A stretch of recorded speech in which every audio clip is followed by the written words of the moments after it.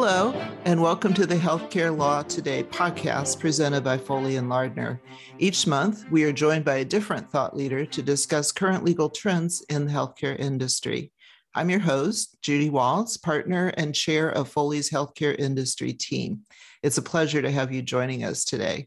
Before we begin our show, I want to remind you to subscribe to the Healthcare Law Today podcast series, either on iTunes or your preferred podcast app. Please also visit our website at healthcarelawtoday.com.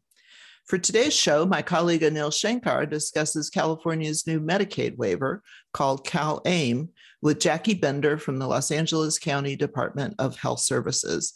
This waiver contains innovative programs to provide coverage through managed care plans for alternative services and settings designed to address the whole person and not just their medical needs traditionally covered through Medicaid and other insurance programs. Take it away, Anil. Thanks, Judy, and hi, everyone. My name is Anil Shankar. I'm a partner with at Foley and Lardner, LLP, with a practice focused on the Medicaid space. I work on reimbursement and compliance issues with a primary focus on issues affecting safety net healthcare providers. And we've got a fascinating podcast topic for you today. I'll be speaking with a good friend and one of my favorite clients, Jackie Bender from the Los Angeles County Department of Health Services.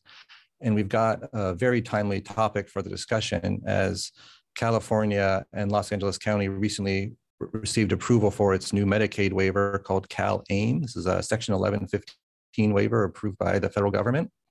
And California's Medicaid program called Medi-Cal has a long history of developing innovative programs and proposals through the 1115 and other waiver processes, many of which end up catching on and being replicated around the country. This new CalAIM waiver continues to break new ground as it contains innovative programs to provide coverage through managed care plans for alternative services and settings. They're designed to address the whole person and not just their medical needs that are traditionally available through Medicaid and other insurance programs. And as part of the topic today, and the reason we're talking with Jackie about these things is that these programs are not entirely new. CalAIM is new, but it builds on a framework that was laid down over many years by LA County and other public entities in California. And with this new waiver, these pre-existing programs are being moved into the state's chosen delivery system, which is the state is really doubling down on the use of Medicaid managed care and is putting Medicaid managed care in the center of administering and contracting and ensuring the availability of these alternative services and settings and supports, sometimes called in lieu of services or community supports, as well as enhanced case management and other programs designed to help the whole person. And with these changes, with the transition from an old waiver to a new waiver, it raises a number of opportunities to bring social determinants of health support into the mainstream in California, potentially reaching a lot more Medicaid beneficiaries than previously. But it also raises a lot of challenges. And Jackie has been spearheading these issues for many years, first through her longtime role as the vice president of policy at CAPH, where she helped design California's whole person care pilots, which began this work 5 or 6 years ago, and now through her job as the Chief Strategy Finance Officer at LA County. So we're going to have a discussion about some of the opportunities and challenges of California's experimental new waiver. So hi, Jackie, welcome to the podcast. Hi, Anil, thanks for having me. So I thought we'd start, if you could tell me a little bit about some of the programs that LA County is operating and how they are helping to serve the whole person. Sure. So like you said, a lot of this work started in earnest under whole person care, although in LA County, I would argue that a lot of this work was beginning even before that. I think a favorite thing to say in Washington is that, most good policy ideas don't come from Washington. They, in fact, come from local communities and places where, individuals on the ground are trying to solve real problems that they see in their communities. So I think that's true of LA, and it's true of part of how whole person care became a statewide program, was drawing on the experience of local counties and trying to address issues of people experiencing homelessness, seeing a lot of people show up in the ER and the hospitals and the inpatient setting who really were there not for lack of good medical care, but they had other social needs, and health insurance, traditional health insurance programs weren't addressing those. And weren't there better ways that we could think of investing funding and treating people's needs really at the source of the problem, the root cause of the problem. Those kinds of issues are all of the reasons why we ended up creating a program like Whole Person Care. So under that program, which started in 2015, a lot of the services that we were able to grow and strengthen in Los Angeles County were things like increasing the number of people we were able to serve in permanent supportive housing by making sure that we had the wraparound services available so that they could get maybe a federal voucher through HUD, but a lot of those vouchers require wraparound services in order to kind of activate them. And this pilot allowed an opportunity to create those services and to expand the availability of those services, as an example. We did a lot of work also with just alternative settings to hospital stays, places where people who didn't need acute care anymore, but really didn't have a safe place to recover and get better and maybe help get navigated to more permanent services. We were able to, increase the reach of those kinds of services, which we call sometimes recuperative care or medical respite. And other interim housing solutions that essentially is just trying to address a very widespread problem in Los Angeles and California, and I know in other states too, of people who are experiencing homelessness for a wide variety of reasons. That is very true. Could you say a little bit about the housing then? What do you do with these individual clients when they are in need of housing? Sure. So a lot of people, I think when any hospital might see a lot of clients like this or patients, it's people that haven't been in contact with services for long enough to actually get them housed. So it can start with just housing navigation and trying to get all of the paperwork lined up so that a person is ready to apply for federal HUD vouchers or go into the coordinated entry system, which helps match people with housing. So people need help, getting their social security card or a driver's license or any other number of documents. They need help applying for the Medi-Cal program. I don't recall the last time I saw a Medi-Cal application, but I'm sure it's probably at least 10 pages long. I'm sure it's actually longer. These are complicated forms and they require a lot of information and a lot of verification to get in the program. And it's only through eligibility through these various programs that you gain access to services. So this eligibility gateway is so key, and it just requires so much effort that you need a lot of support to get someone through those gates. And then once you're there, you have the opportunity to maybe get signed up with a primary care provider, you get case managers. And then if you eventually have the good fortune of getting matched with a housing resource, like a permanent way to fund your ongoing rent, which Medi-Cal will not pay for. So that comes from HUD or that comes from other local sources. Then, we have a really wide array in Los Angeles County of housing options. And so our team will work to place that person with the resource that best matches their need and get them stably housed, get them situated, and then provide ongoing support services, whatever those needs may be that the client has, which, could fluctuate month to month and year to year. So it's just having that resource there for helping ensure that the client stays housed and has all of their needs met to be successful in that housing environment. Yeah, that's great. I know it's been a really successful program that's helped a lot of people. You mentioned the federal prohibition that the Medicaid program, they have a firewall up where they will not pay for rent or for what they call room and board for non-institutionalized individuals. But there's been a fair amount of there's federal guidance suggesting that Medicaid will pay for a variety of the ancillary services that you mentioned, including housing modifications, helping people with move-in assistance, and then tenancy supports to help them remain housed. And it's been a beneficial arrangement for LA County to be able to receive the Medicaid dollars for several years now. And what we're seeing is that under this CalAIM, they're moving the authority over to pay for those services out of the state's hands, where they used to pay directly under whole person care, and instead into the hands of the Medicaid managed care plans. And I wonder if you could tell us a bit about some of the advantages and disadvantages of that shift. How has the take-up been? Are the plans ready to step into this role? Sure. I mean, I think it is a real mixed bag. And so maybe I'll start with the things that are really great about it, and then I can share some of the anxieties that I have and others have.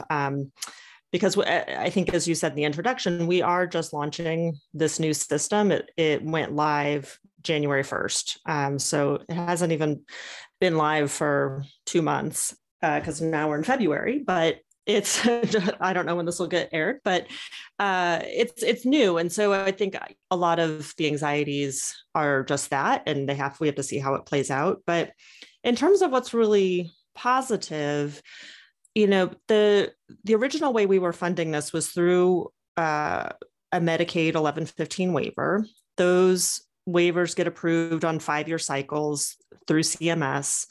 And so it does create this kind of 5-year cliff that you're always facing, where the funding runs out, you have to get a new agreement. And the upside of an 1115 is you get a lot of flexibility and you get to experiment. And that's exactly what we did under whole person care. And I think we demonstrated a lot of really successful interventions that attempt to support people's social needs in a way that the traditional Medi-Cal program just does not. The benefit of running it through the managed care plans, though, is it's a different financing mechanism. It is through this opportunity that I think is in the managed care rule, and you could cite the regs better than I can for the audience, but or they may already know it, but it's through these in lieu of services, and it's an opportunity to use the existing managed care premium, but to support alternative services that aren't usually covered in the state plan, but they are in lieu of the state plan covered service.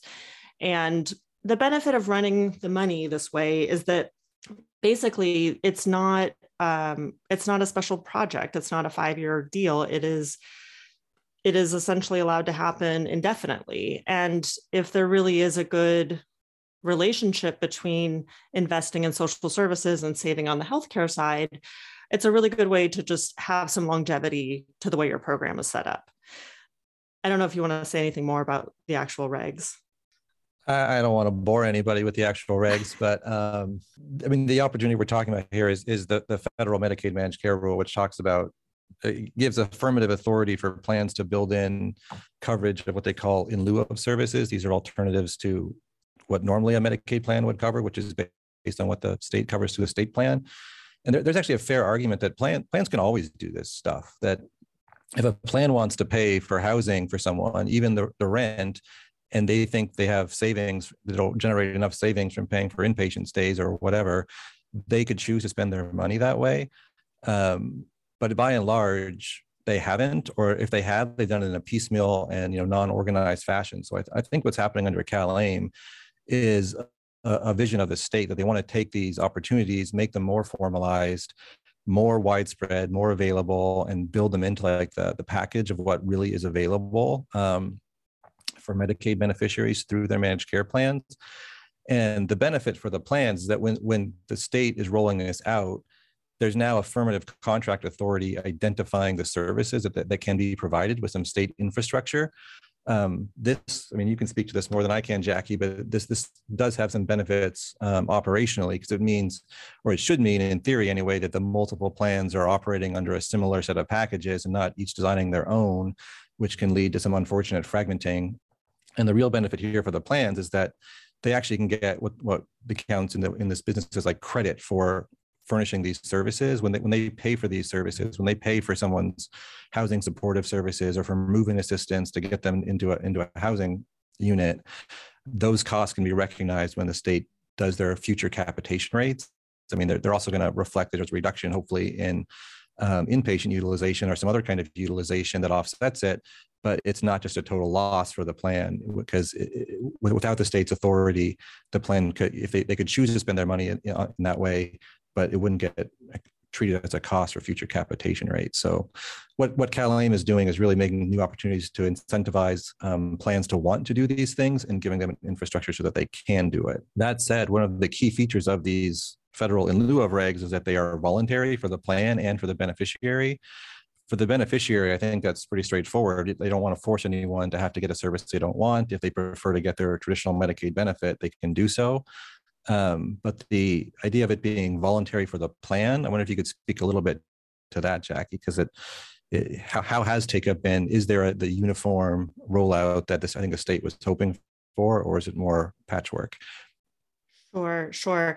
I mean, you raised so many good points with just touching on the way that the regulatory framework is structured and how that incentivizes plans. I mean, before we had this big statewide rollout and a real campaign behind standardizing these opportunities statewide, like you said, plans could do certain things, but you didn't have the benefit of knowing that expenditure and utilization could get built into the rates.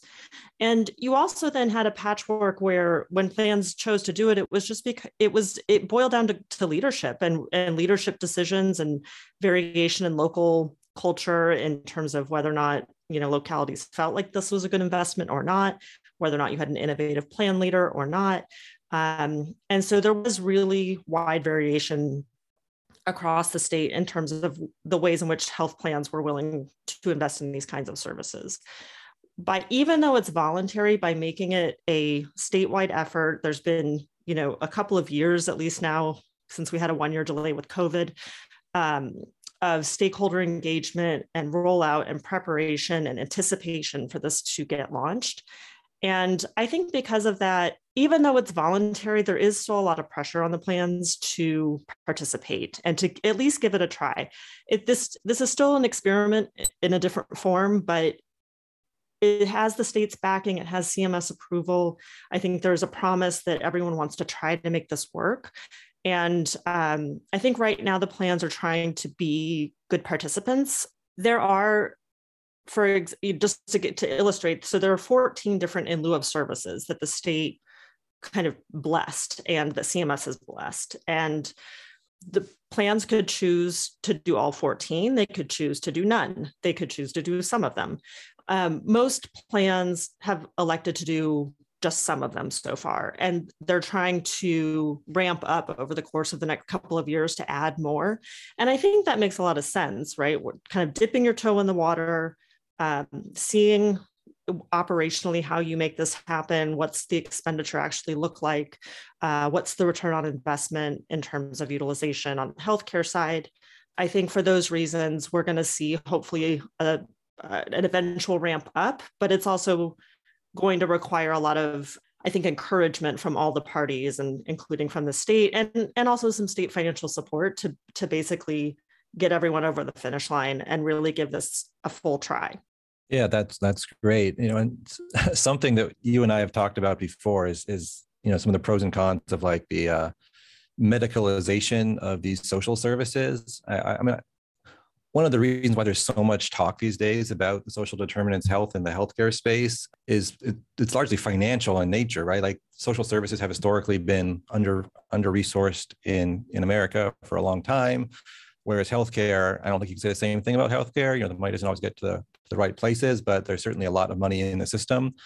And with more and more managed care entities and other entities taking on at-risk or value-based solutions, there's now this thinking that, well, we might be able to take some of that healthcare money and use it to invest in social services in a way that wasn't really possible, in decades past, and in a way that could be really beneficial to the social services network, because it would be a whole new set of resources to tap into.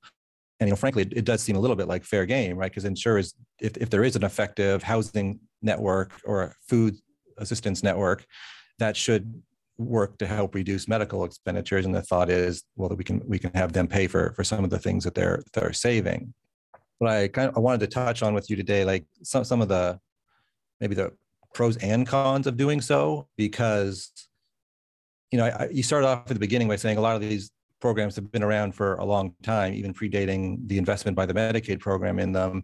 And a lot of good solutions come from local entities who were just trying to serve their community better. And it wasn't really financial in the same way. They weren't doing this to get Medicaid money. They were doing it because these people needed housing, or these people needed food, or they needed support so they could take their medication in a reliable way. And so it seems like that's still an area that we're still working on or waiting to be seen, is like, well, how does that sort of altruism or sense that we're trying to serve this community link up with the idea of Medicaid managed care getting involved, when really they're only kind of authorized to do it when it saves money through the healthcare system. Yeah, and I don't know that we know the answer yet. That's part of the experiment, part of all of this. And certainly when we have worked with the plans over the last several months, this issue of cost effectiveness does come up repeatedly. It's also one of the conditions of the waiver. So the thing with these services is they are authorized under a joint kind of two different waivers that are jointly authorized. But many of them are through this 1915B waiver, which has with it some cost effectiveness requirements. And this idea of cost effectiveness has come up repeatedly in our conversations with the plans, because at some point there will actually be some sort of evaluation and conclusion to that we need to be able to show that these investments are in fact cost effective. However, that ends up getting defined. We don't actually even know yet. So the question is cost effectiveness for whom? And it gets to this wrong pocket problem. And, if I make an investment in housing, who gains and who should therefore be chipping in to pay for these services? I think the balance that California is trying to strike through this, and I'd be interested to get your take on this, Anil, too, is that there's some share that the Medi-Cal program should pay. There is some benefit that Medi-Cal and health insurance plans and the state get when people are stably housed and are receiving the right social services and supports to help them, live a more dignified and healthy life. And it's not fair to just, have all that money go back in the pockets of managed care plans or go back to the state if there's not some sort of commensurate investment on the housing side.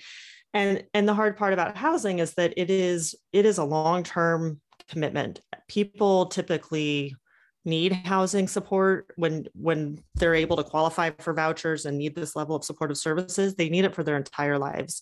And that's just a different time horizon than, an annual actuarial, PMPM analysis that you need for health plans to operate. So the time horizon issue is difficult. The wrong pocket problem is difficult. And then how you actually measure whether or not this is cost effective and who's defining that is an issue. But I'm curious kind of how you've seen it, Anil, when you've thought about, I know we've had many conversations about this particular topic and what's a good way to actually fund these services long term.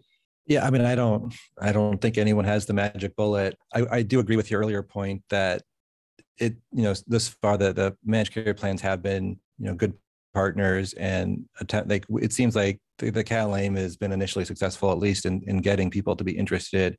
And I think this new money will be coming into the system, right? It's coming into the managed care plans and they are interested in taking it up.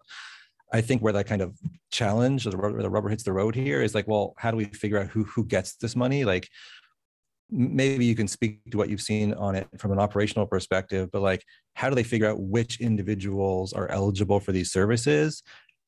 Eligibility criteria, and then the plans have to implement them. But it seems to me there's a really difficult question here of like, how can you tell when someone needs housing support or some help, cleaning their apartment, and doing so will lead to medical cost savings in such a way that the plan is sort of obligated or able to pay for them versus individuals who would just benefit from those services because it's a good thing. They actually just do need help, but the connection to health is a little bit more tenuous. It's hard to slice that onion and figure out who's responsible for which. And I think it's part of what you're getting at with the wrong pocket problem, where we just don't know which interventions are going to benefit on the health plan side in terms of producing cost savings. But we do know that everyone, or not everyone, but a broad swath of the population, an unfortunately large swath of the population in places like LA County and other urban settings, do just need a lot of support. And doing so is in their best interest and helps, support these communities. So.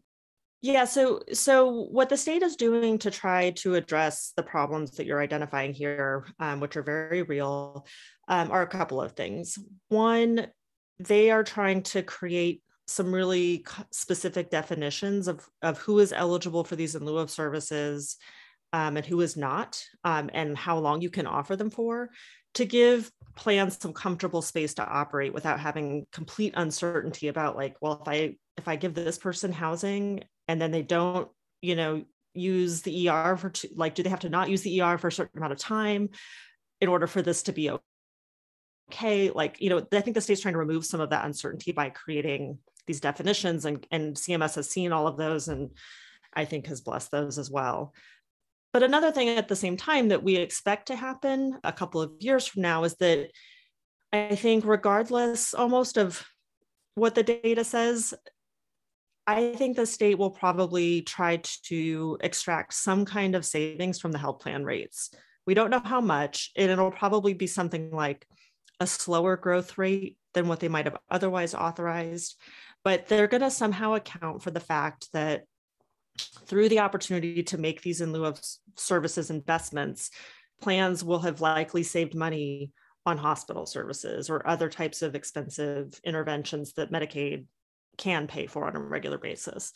And by announcing that they're going to do that in a couple of years, that's just another incentive for the plans to actually take up these services, which, as you mentioned before, are voluntary. But if they know that they're going to get a haircut in a couple of years anyway, it's just another reason that they should try to actually make that investment in those in lieu of services so that they're prepared to operate under a slightly tighter fiscal controls in a couple of years. Yeah, that's great. That's very helpful. I wanted to change directions just a little bit. Do you have any recommendations? I mean, you've been in charge and overseeing some of the contracting negotiations, the internal restructuring that has to happen to modify your programs to fit into the managed care space. Do you have any recommendations or thoughts about entities that are moving into this space, such the social determinants of health, alternative services and settings, and how they can make that transition successful? Part of it is that I have not been the one on the ground from day one in Los Angeles. A lot of other people have done that heavy lifting and that good work. And because of those investments that have occurred over the last, 6+ years, we're in a pretty decent position to be launching these services in a managed care context.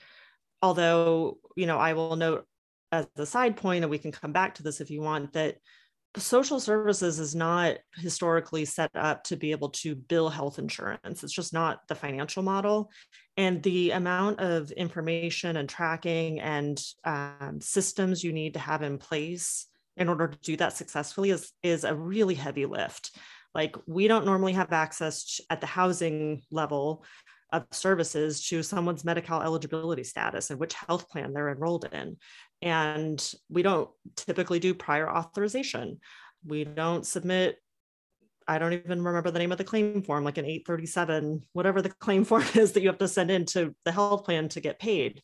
It's just not the way those systems have operated. And so even though we have a lot of good things in place, we're having to do major modifications to our IT systems to be able to do this kind of billing, and tons of staff training and just new operational processes on the ground. So it's extremely heavy lift, even though we've been doing this for a while. Yeah, that's really interesting. I mean, it's challenging even for an entity like LA County, which has a lot of IT infrastructure and support. I can only imagine how challenging it is for a social service provider that wants to directly contract with a plan that has no involvement in the healthcare space at all. I wouldn't underestimate those challenges. I mean, the legal risks are there as well. I mean, there's a fairly straightforward argument. There are also some counter arguments, but there's a real question about whether you become a HIPAA covered entity if you start billing for even a non-traditional healthcare service, and if it starts getting paid for through healthcare plans. Or an organization of any amount of size that is billing would probably want to start having a compliance officer, a security officer. They need to make sure they can meet the documentation, and that there's a lot of challenges to go along with being a Medicare and Medicaid provider. And for some of these organizations that are now being contracted with plans, they have no experience with healthcare. There's laws like the kickback statute or the False Claims Act all of a sudden will be applicable to them in ways they weren't before, and they can have real impacts on what previously were normal ways they ran their business. So I think those challenges and the transitional challenges are real and shouldn't be underestimated.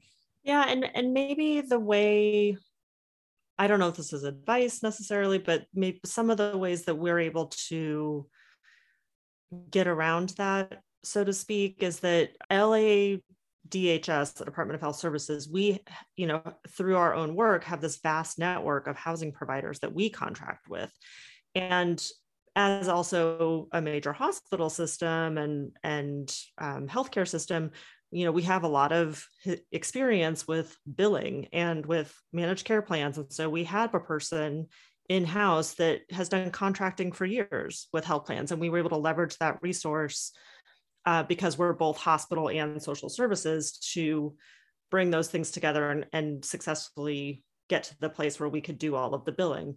But none of our contractors at social services organizations have to, they don't have to set up anything on their own per se, but they're using our system, and we're the ones that are, I think, taking the accountability for meeting all of those kinds of requirements. I don't know, if you're starting from scratch and you are a CBO out in the community, maybe there's conversations to have with other partners in the local county government, other entities, to think like, what are the best arrangements so that we can overcome some of those challenges? Yeah, that's certainly an interesting approach that others can explore, is the idea of contracting with, a local public entity or a healthcare system where they work as a subcontractor, so they don't have the primary relationship with the healthcare billing and reimbursement, and instead are responsible through their contracts. But some of those requirements are going to flow down, right? Like if you need data on an individual level, it's going to have to come from the one doing the service. So it's still going to be some challenges, but it certainly can help, and to have a team up with a partner like LA County that has a lot of that infrastructure in place already. All right. Well, do you have any other recommendations or thoughts that you wanted to conclude with about CalAIM or moving the future of this space? I guess back to your initial question about the pros and cons, I think it is a really exciting opportunity to see if there's a sustainable way for the Medi-Cal program in California to be contributing its fair share to social services investments that benefit everyone in the community, including the Medi-Cal program. It is also requiring the entire social services infrastructure to become kind of medicalized and to know how to operate and bill in a health insurance environment, which is new and is a heavy lift, as I mentioned. And it also requires thinking through, how it's adding a whole other layer of like Medicaid managed care requirements on top of lots of programs that have other requirements already from other federal agencies for how they need to operate, or other state or local requirements. And how you bring managed care plans into the fold and integrate them into that local framework that already exists is really important. And it's so important to have ongoing dialogue with your plans. Hopefully there's already a good relationship if you are in a managed care environment, and you could use, whatever foundation is there to build on that to help launch these new kinds of services. But it's still a challenge because, everyone operates kind of in their own silos according to their sets of rules. And sometimes you even have issues with just, using different terms for the same kind of service. There's cultures within each kind of sphere of service, health versus housing versus other social services. And you have to spend some time to bridge those. So I think just having those strong partnerships and the opportunities to work together over a long period of time, celebrate easy wins, start on things that you can achieve, I think, to build that trust so that you can work on the harder things down the road. Well, I think that's a great way to wrap up, Jackie. I appreciate your time today, and always appreciate being able to chat with you about these interesting topics. So thanks for coming to the podcast, and I guess we'll sign off. Back to you, Judy. Thank you, Anil, and thank you, Jackie Bender, for a great discussion. We appreciate you taking the time to join us today. We want to thank everyone for listening to the Healthcare Law Today podcast, your connection to timely legal updates in the healthcare industry. Healthcare Law Today is a monthly program, and we encourage you to subscribe to this podcast or to Foley's Healthcare Law Today blog at healthcarelawtoday.com. If you like this show, don't forget to subscribe and be sure to rate us 5 stars. Until next time on the Healthcare Law Today podcast, I'm Judy Waltz at Foley & Lardner. We appreciate you joining us.